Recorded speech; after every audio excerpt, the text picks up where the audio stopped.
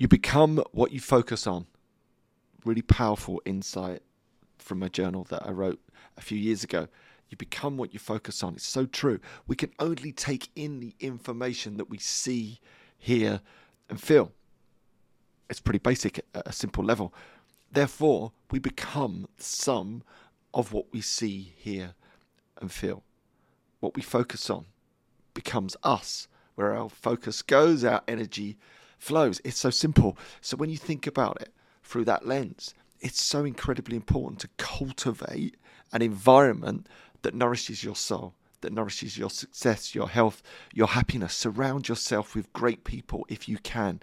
Read the books of great people. Listen to the podcasts of great people. Show up in the world as you. Bring all of that energy, focus, and flow to the important things and remove the things that zap it from you.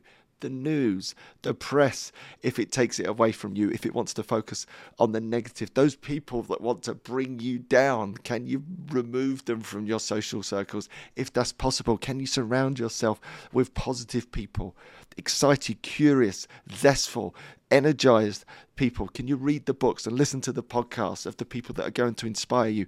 Where your focus goes, your energy flows. You become the sum of what you focus on. It's so obvious and so true, yet overlooked by so many people. So do the work to cultivate the environment that's going to nourish your soul with the things that you want to bring into your world, whether that's positivity, happiness, and health, because you become the sum of what you focus on. If you focus on the right things or great things, you become great. If you focus on healthy things, you become healthy. If you focus on happy things, you become happy.